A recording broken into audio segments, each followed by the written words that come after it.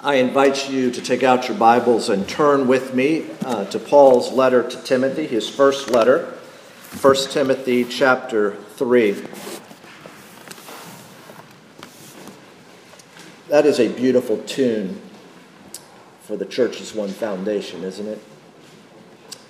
You know, sometimes it's just good to be reminded of who the church is and God's faithfulness and promises to the church, and what a great, great hymn.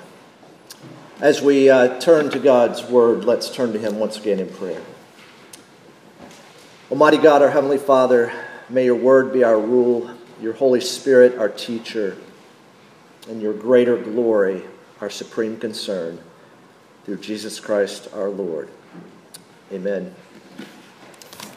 Well, just a few minutes ago, we ordained and installed an elder and 2 deacons.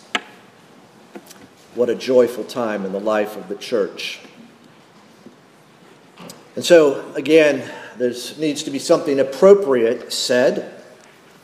And today is going to be a how-to sermon. Every now and then it's necessary to have a how-to sermon or a series, practical teaching for today's living, how to have good relationships, how to not worry, how to be successful at work, etc. How to have your best life now, how to become a better you. Well, those of you that know me probably would not hear that. But today may be one of the most important how-tos in the life of a church, over the lifetime of a church. How to recognize elders and deacons, not recognize as in award, but rather recognize as in identify. Now, elders and deacons would not want to win an award for their labors, but they would want their office recognized and respected because they know that it's good for the church. Join with me as I read the end of 1 Timothy 3, because Paul is writing Timothy here, and he's telling him why he is writing.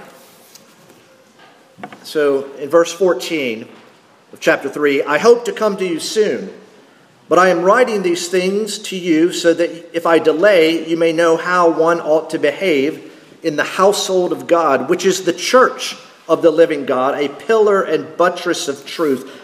Great indeed, we confess, is the mystery of godliness. He was manifested in the flesh, vindicated by the Spirit, seen by angels, proclaimed among the nations, believed on in the world, taken up in glory. Did you hear those expressions that the church of the living God is the household of God? It is the pillar and buttress of the truth. Wow. Did you realize y'all were stepping into this gathered congregation of the household of God, the pillar and buttress of the truth? And of course, at the end, those verses we believe is an early Christian hymn where it's looking at Jesus as his incarnation, his life, his ministry, his resurrection, his ascension, and his promised return. Indeed, Paul is drawing attention even here to the head of the church, the foundation of the church. Indeed, Jesus, he's the head, he's the ruler, he's the king of his church. Isaiah reminds us that the government is on his shoulders. Paul says it directly in Colossians 1, he's the head of the church. As Rob mentioned, elders aren't kings. Deacons aren't kings. No, there's one king, Jesus. He's the boss. He's in charge. He makes the rules. He calls the shots. He rules as king. Yet Jesus describes himself in Scripture as a shepherd and as a servant. As king, Jesus provides for his people shepherds and servants, because together elders and deacons represent the fullness of the ministry of Jesus in the church. Jesus, our shepherd. You could go to John chapter 10. I am the good shepherd. And there you've got also the person and work of the elder. And you could go to 1 Peter 5, where elders are told to shepherd the flock of God. We heard in Mark 10, Jesus saying, the Son of Man came not to be served, but to serve and to give his life as a ransom for many. Jesus is the servant. If you turn over to Acts chapter 6, you will see the person and work of the deacon. Here's a contrast between the kingdom of God and the world. Think about it. Elders are shepherds. Deacons are table servants. What does the world then think about shepherds and servants? Not much. The world may not think much about shepherds and servants, but God's people do. They're good gifts for his church. We're going to have to talk a little bit about church government. It's not mundane and peripheral. It's important. It's central. It matters. I encourage you to read those 2 pages later today. It matters. It's important. Because the ministry of a church, what it does, and the government of a church, how it's led, cannot be separated. And since Jesus provides good gifts to his church, it's important for us to be able to recognize those gifts. Those men who Jesus calls and equips to shepherd and serve the church. Now, how are people recognized these days? Almost every TV show that I watch that has to do with some sort of law enforcement, it's facial recognition, right? They've got computers and cameras and software that can recognize faces, right? It matches the face to a database. So people are recognized by their face. But I think overall, there's 2 basic ways people are recognized: by their walk, by their manner of life, and their talk, their words. You know, sometimes you're expecting to see someone and meet them, and you can see them way off in a distance. Why? You recognize their walk, right? We all have a distinctive walk. You can recognize someone by their walk, and you can also recognize someone by their talk, right? A few years ago, I get a call from a number that I didn't recognize. I answer it. It was an old Navy shipmate. He said 3 or 4 words, and I knew who it was. How? I recognized his talk, the way he talked, his accent. People are recognized by their manner of life, and they're recognized by their words. Join with me now as I read these words, 1 Timothy 3, 1 through 13. The saying is trustworthy. If anyone aspires to the office of overseer, he desires a noble task. Therefore, an overseer must be above reproach, the husband of one wife, sober-minded, self-controlled, respectable, hospitable, able to teach, not a drunkard, not violent but gentle, not quarrelsome, not a lover of money. He must manage his own household well, with all dignity, keeping his children submissive. For if anyone does not know how to manage his own household, how will he care for God's church? He must not be a recent convert, or he may become puffed up with conceit and fall into the condemnation of the devil. Moreover, he must be well thought of by outsiders, so that he may not fall into disgrace, into a snare of the devil. Deacons, likewise, must be dignified, not double-tongued, not addicted to much wine, not greedy for dishonest gain. They must hold the mystery of the faith with a clear conscience, and let them also be tested first. Then let them serve as deacons if they prove themselves blameless. Their wives likewise must be dignified, not slanderers, but sober-minded, faithful in all things. Let deacons each be the husband of one wife, managing their children and their households well. For those who serve well as deacons gain a good standing for themselves and also great confidence in the faith that is in Christ Jesus. Well, our text presents a temptation, and that's that this is just a list, just some sort of job description, an advertisement with a list of qualifications. It's tempting, but we're going to consider the text as a whole and consider briefly three qualities that emerge as themes. Elders and deacons are men who are dignified and above reproach, men who are devoted to the church, and thirdly, men who are humbled. First, men who are dignified and above reproach. Dignified. There's a gravity about them. Life is not trivial. Life is substantial. Above reproach, a blameless reputation, both inside the church and, interestingly, outside the church as well.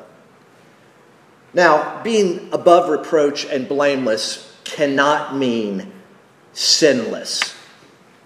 Otherwise, John shouldn't have written 1 John, right? We often are reminded that we are still sinful. But it does mean without scandal, without a scandalous sin that would discredit the church. A man who is dignified and above reproach is a man who's both slow and quick.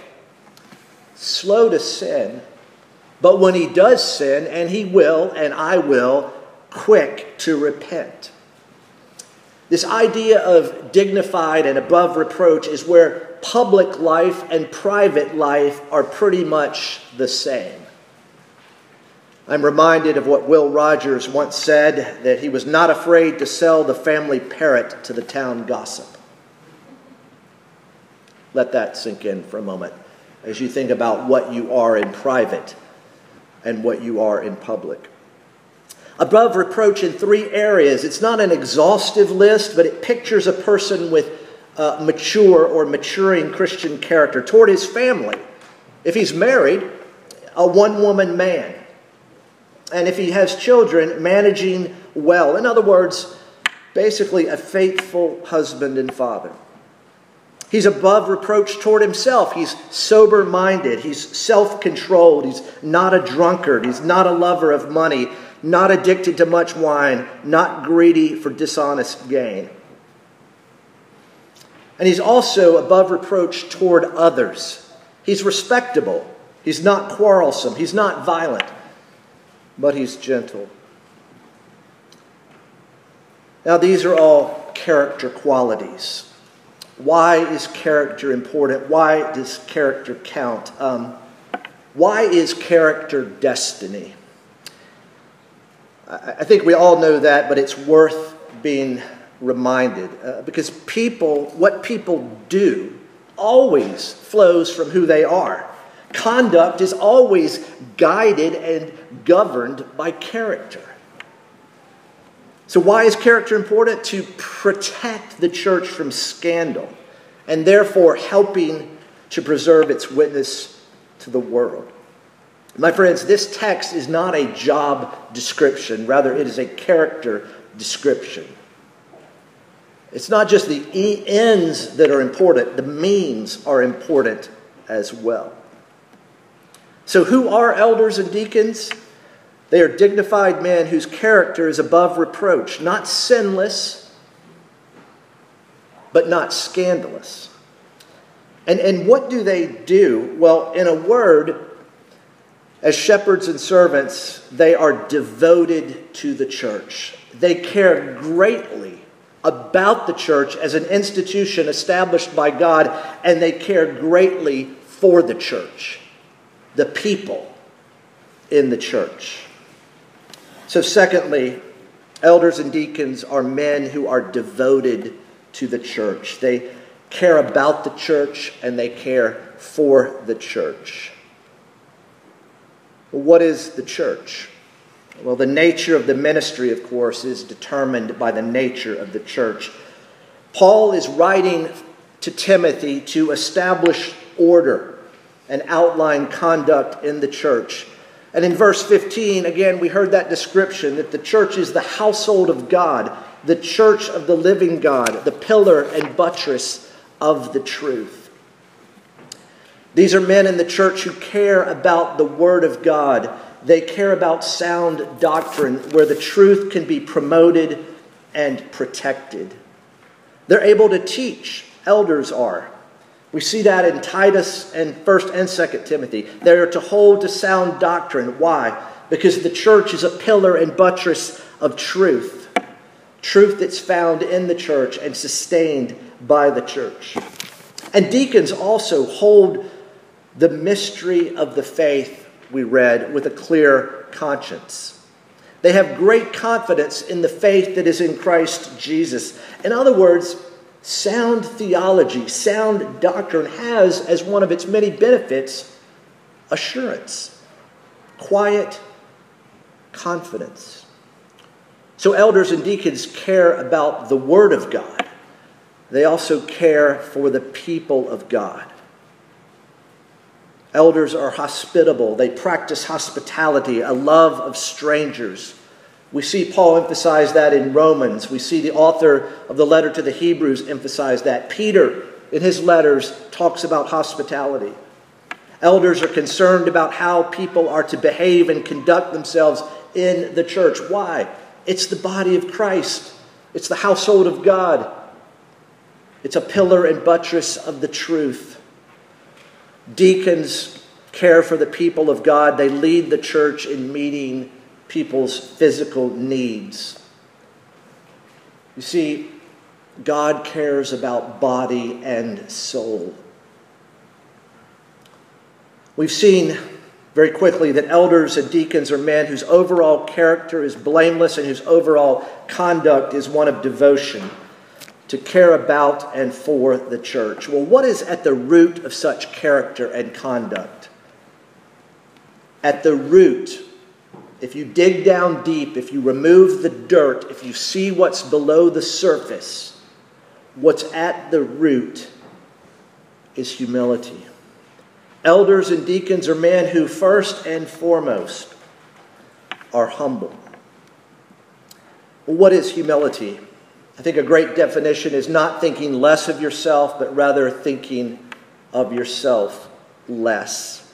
Humility is thus thinking more of God, believing what God says, and trusting in who God is. Humility is not being unsure or uncertain or being wishy-washy. Humility is rather holding firm to what God has revealed in His Word. And holding firm most often does not mean being loud. Holding firm can be done very quietly. Now, why is humility important? And why is humility especially important for leaders of the church? Because when humility is absent, pride fills in the space. And that's dangerous. Paul even says it leads to condemnation. Humility is learned. It takes time and experience. The experience often of being humbled, right? How do you and I learn humility? We are often humbled. Think of Paul, arrogant, sure of himself. Saul, the Pharisee, he meets Jesus. He is humbled. Think about Peter. I'll never deny you, Jesus. I will stick with you to the end. He denies Jesus. When he meets the resurrected Jesus and he's restored by the resurrected Jesus, he is humbled. And you can see Peter's humility in what he says in his letters. And so the leaders of the church are men who are mature in being teachable, in being eager to learn. I think a great way to think about humility is approachability and accountability. Leaders are to be approachable and accountable. You see, elders and deacons realize that in and of themselves, they are not sufficient, but their sufficiency is from Christ. And church, you should be really encouraged that if there's any refrain that has echoed from our session meetings and other times, it's we are not sufficient in ourselves, but our sufficiency is from Christ. Church, be encouraged that you've got men in positions who, of course, they sin. Sometimes for a long time, but they are men who, as the Spirit of God is at work in their lives, they are teachable. They are eager to learn. They are eager to change. Oh, grace and peace. Be thankful that God is providing you men like this. So where can we find a good example of someone really humble? Jesus Christ himself. Jesus had authority, but he did not use his authority to advance his self-interest, but rather the interest of others. Paul writes about that in Philippians 2. Jesus was rich, but for the sake of his people, he became poor. Jesus was absolutely unwavering in the truth, and he was humble. What a combination. He did his Father's will. So elders and deacons are recognized by their walk, their manner of life, and their talk, their doctrine. Because character speaks loud and clear. Character speaks loud and clear. So as we roll toward a conclusion, I think there's three things that we need to remember that will aid us in our ongoing recognition of elders and deacons. Elders and deacons are men whose lives are shaped by the gospel. You see, the gospel of grace constrains obedience out of gratitude. We don't obey in order to be accepted. We are accepted by faith in Jesus, and from that acceptance, from that place of security, then we obey. Elders and deacons are men whose lives are shaped by this good news.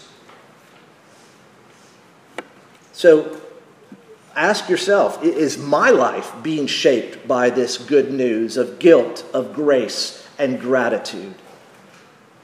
Is my life being shaped of who Jesus is and what he has done for his people?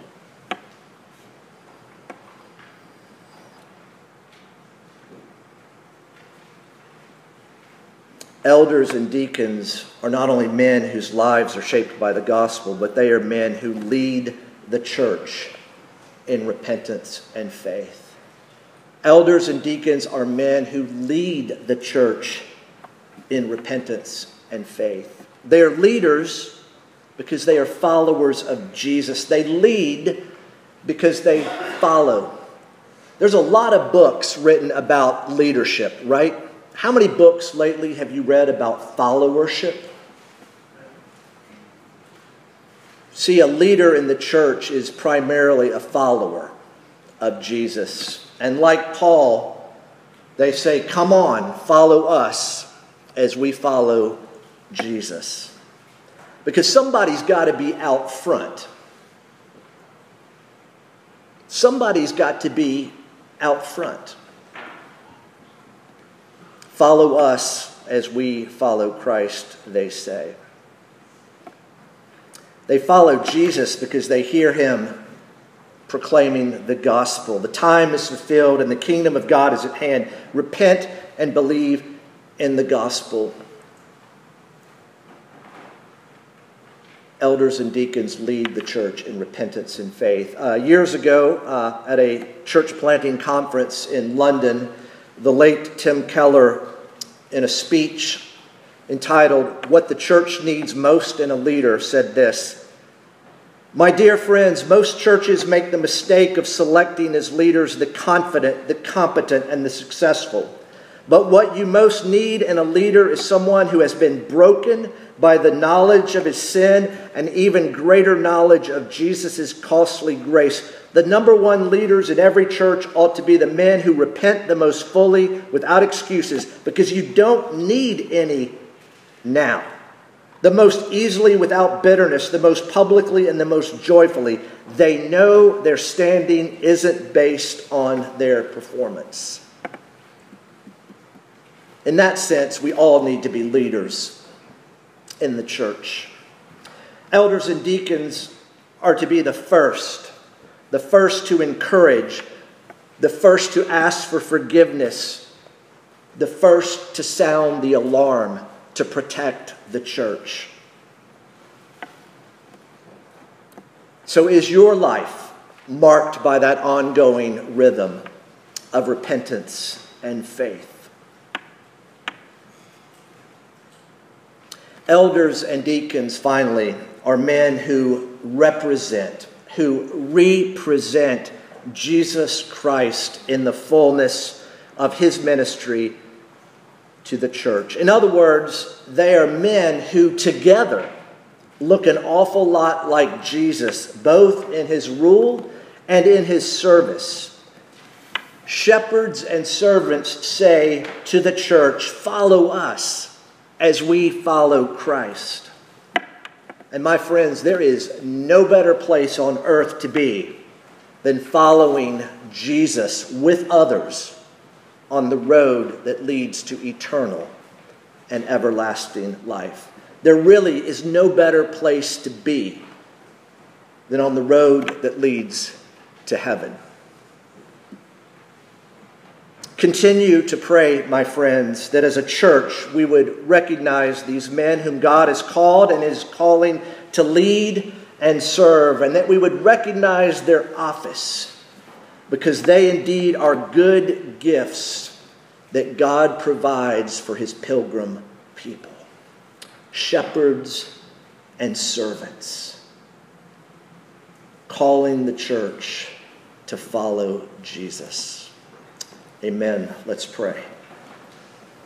Father, we do thank you that you indeed cherish the church and you are with us to the end. Father, we thank you that in the midst of turmoil and tribulation, you are with your people, that one day the church militant here on earth will be the church triumphant. One day we will see in full what we have just now only seen in part. Oh, Father, we give you thanks and praise for how you have established this church and how you are even this day providing what we need to continue to worship you, to welcome one another, to work together, and to be a witness of the good news of Jesus before a watching world. Father, be pleased to strengthen and encourage your beloved people. We pray in Jesus' name. Amen. We respond by singing